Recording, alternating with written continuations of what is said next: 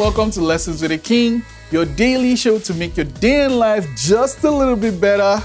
Today's lesson 112, avoid catastrophic thinking. I'm laughing because, if you listen to hip hop, Room 112 is just a thing. There's a group called 112. Bad Boys was massive, and they featured a lot of people.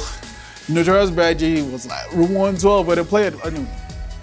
Whatever, just Google Room 112 or check out the group 112. And one song you should listen from 112, actually so many songs. Cupid is one, Pleasure and Pain is one. You're welcome. So, catastrophic thinking, I need my phone for this one. Catastrophic thinking is, let me get this. Whoa, okay. I should have opened it before yeah. There we go. Okay, so catastrophic thinking can be defined as ruminating about irrational worst case outcomes. It can increase anxiety and prevent people from taking action in a situation where action is required. All right. Avoid it.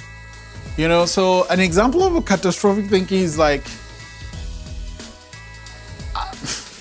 I'm gonna die, or everybody hates me, or I'm not gonna amount to much.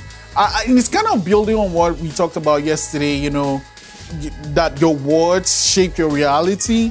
And so if your words shape your reality, you have to avoid this thinking. When you have these thoughts, take some time out and try to focus on something positive. Like it can, even if it's just one thing that happened 20 years ago, just focus on that and then start building on that. And I know no matter, life can be really bad and your mind can mess with you. And if you're using medications, you should go ahead and use that. But saying negative things just make that spiral, you keep going down, it keeps digging this pit deeper and deeper. When you feel that catastrophic thought thinking, focus on something positive. And one thing I also do is simple, I kind of essentially help others, right? Because I find that helping others just make me forget about whatever I'm dealing with.